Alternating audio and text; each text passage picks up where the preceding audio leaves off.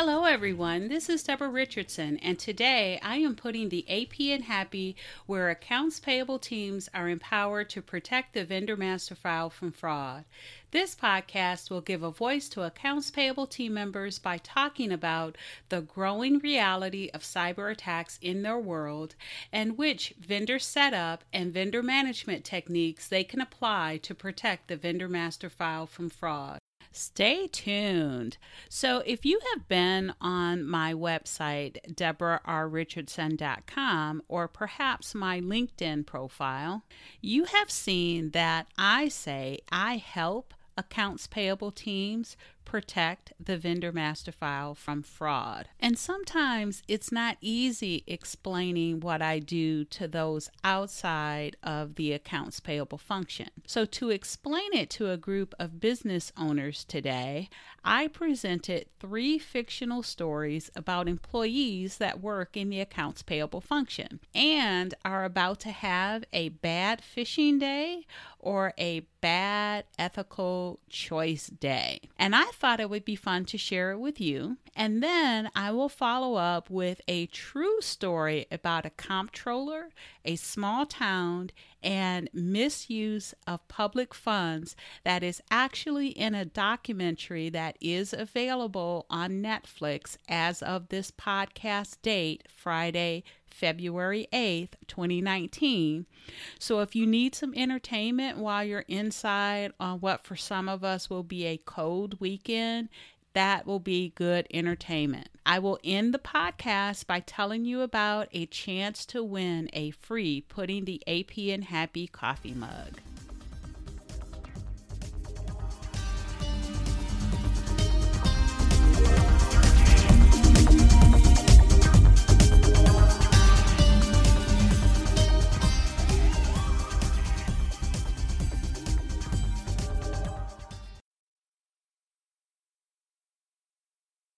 So welcome to episode 17, 3 fictional stories and a documentary on internal and external fraud. So for the 3 stories, we're going to use 3 employees, Heather, John, and Dave. Now Heather, she works at a small business, and because she works at a small business with less than 5 employees, she has many hats, one of which is to pay vendor invoices. She does the 3 steps necessary. She creates the vendor records, she enters the invoices, and she generates the payments.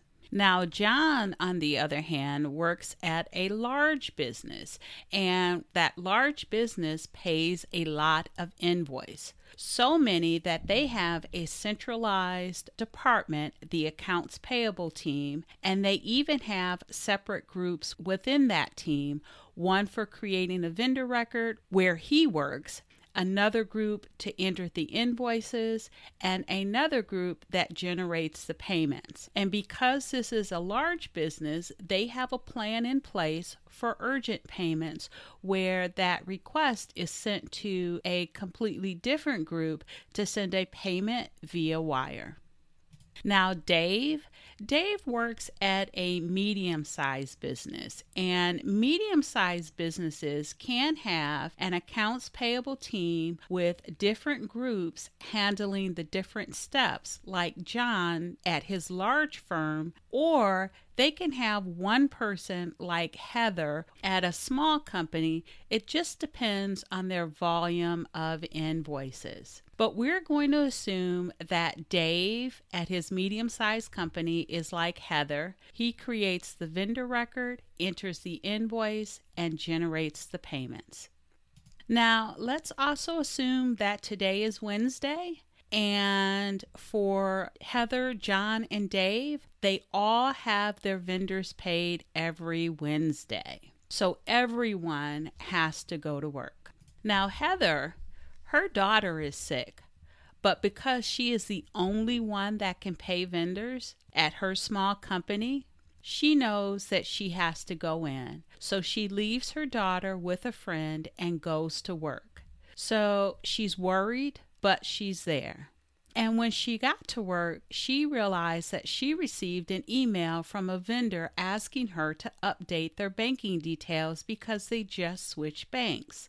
Now, because she was worried, she didn't notice that the email address from the vendor was spoofed, and there was one letter in the email address that was the clue that the email was not really from the vendor's domain.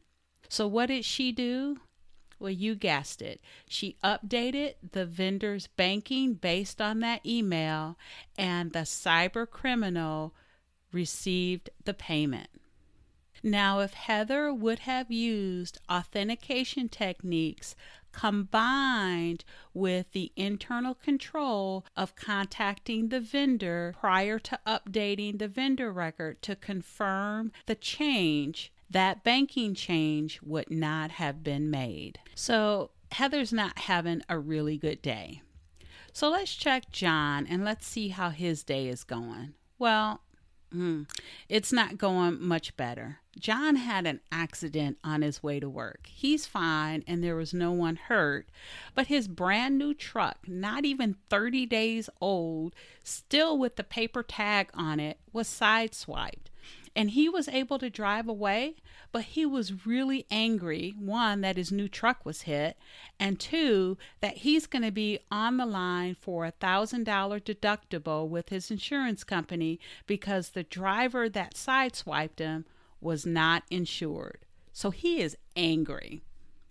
Now, when John got to work, angry, he noticed that he received an email from his CEO asking him to create a new vendor and use the urgent process to get a wire payment today. Now, being angry, he was already emotional, and the emotional trigger of having your CEO email you and request an urgent process, he hurried up and created the vendor record and sent the request to send the wire. And of course, the cyber criminal was paid. If John's company would have implemented the internal control of a two-person approval for wire requests through email, that wire may never have been sent. Why? Because now you have an additional person that reviews the email for fraudulent activity that is not angry and can see the clues of urgency being from the CEO as a possible phishing or fraudulent email. Especially since in a large company, the CEO never sends an email to someone like John. I mean, I was a senior manager in accounts payable, and I never received an email from our CEO to make any urgent payment to a vendor. So John's not having a good day either. So let's check on Dave. Now, Dave has been at his medium-sized company almost since its inception and through its growing years. He's a trusted employee and he loves working there. So when a newly created position that came with a substantial increase in pay was available, Dave was excited. There was one other employee who was being considered, and while that employee had slightly more experience at a rival company, that person had only been employed there less than a year. And Dave really needed the increase in pay because ever since his divorce last year, he has been under financial pressure. Unfortunately, he found out yesterday that he lost the job to the new person. Here is the epitome of the fraud triangle. Dave is under pressure financially, so there's pressure. He has the opportunity with access to the accounting system, so there is opportunity. And he rationalizes that with all the work he's done for the company and they didn't give him the job, they owe him. So there's the fraud triangle: pressure, opportunity, and rationalization. So can anybody take a guess at what Dave did today right before he processed vendor payments? So he has access. He just switched the bank account on a vendor record to his bank account. He entered in an invoice and he generated the payment to himself. Then he changed the vendor record back to the vendor's original banking details, none the wiser. But if Dave's leadership had implemented proper internal controls when you don't have segregation of duties to review and approve a payments report that checks for red flags such as changed bank accounts, Dave would not have received the payment because his leadership would have seen the changed bank account, would have reviewed or asked for the supporting documentation. It could not have been presented, and Dave would have been caught. Now, those are fictional stories, and they can happen because employees are going to have off days. We can't rely on them to spot phishing attempts 100% of the time. And we also can't rely on trusting that every employee will be ethical. So you combine authentication techniques with internal controls and best practices to have the best possible outcome of preventing fraud. And for the group of business owners that I talked to today, they were able to understand what I do through those stories. Now, as promised, here is a true story, and it is a documentary that you can watch on Netflix. It's called All the Queen's Horses, and it is about a comptroller, a small Illinois town, and how she stole $53 million in public funds over a 20-year period. It is a true story.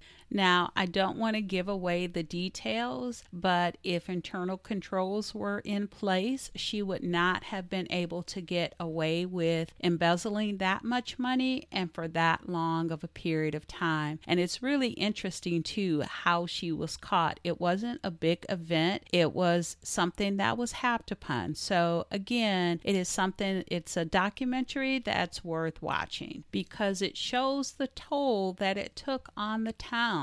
And what is really bad is that because of the loss of those funds, the town suffered because during that period, a lot of road work was not done. But the good news is that once she was caught, her assets were sold. I mean, it didn't replace the $53 million. I think it was more like $17 million or so that they were able to get back. But that money was used to do some of the road work and the bridge projects that were not done. And it's not just the $53 million that she stole. It's also that the interest that the town had to pay on the debt incurred because at the time she was doing the embezzlement, it led to shortfalls in the budget that resulted in them having to borrow money. So it's a good documentary. It's about 70 minutes long. It's still on Netflix, again, as of the taping of this podcast, which is Friday, February 8th, 2019. And I will put the name and I'll try to put a link also in the show notes. Now, lastly, I want to talk about how you can win a Putting the AP in Happy coffee mug.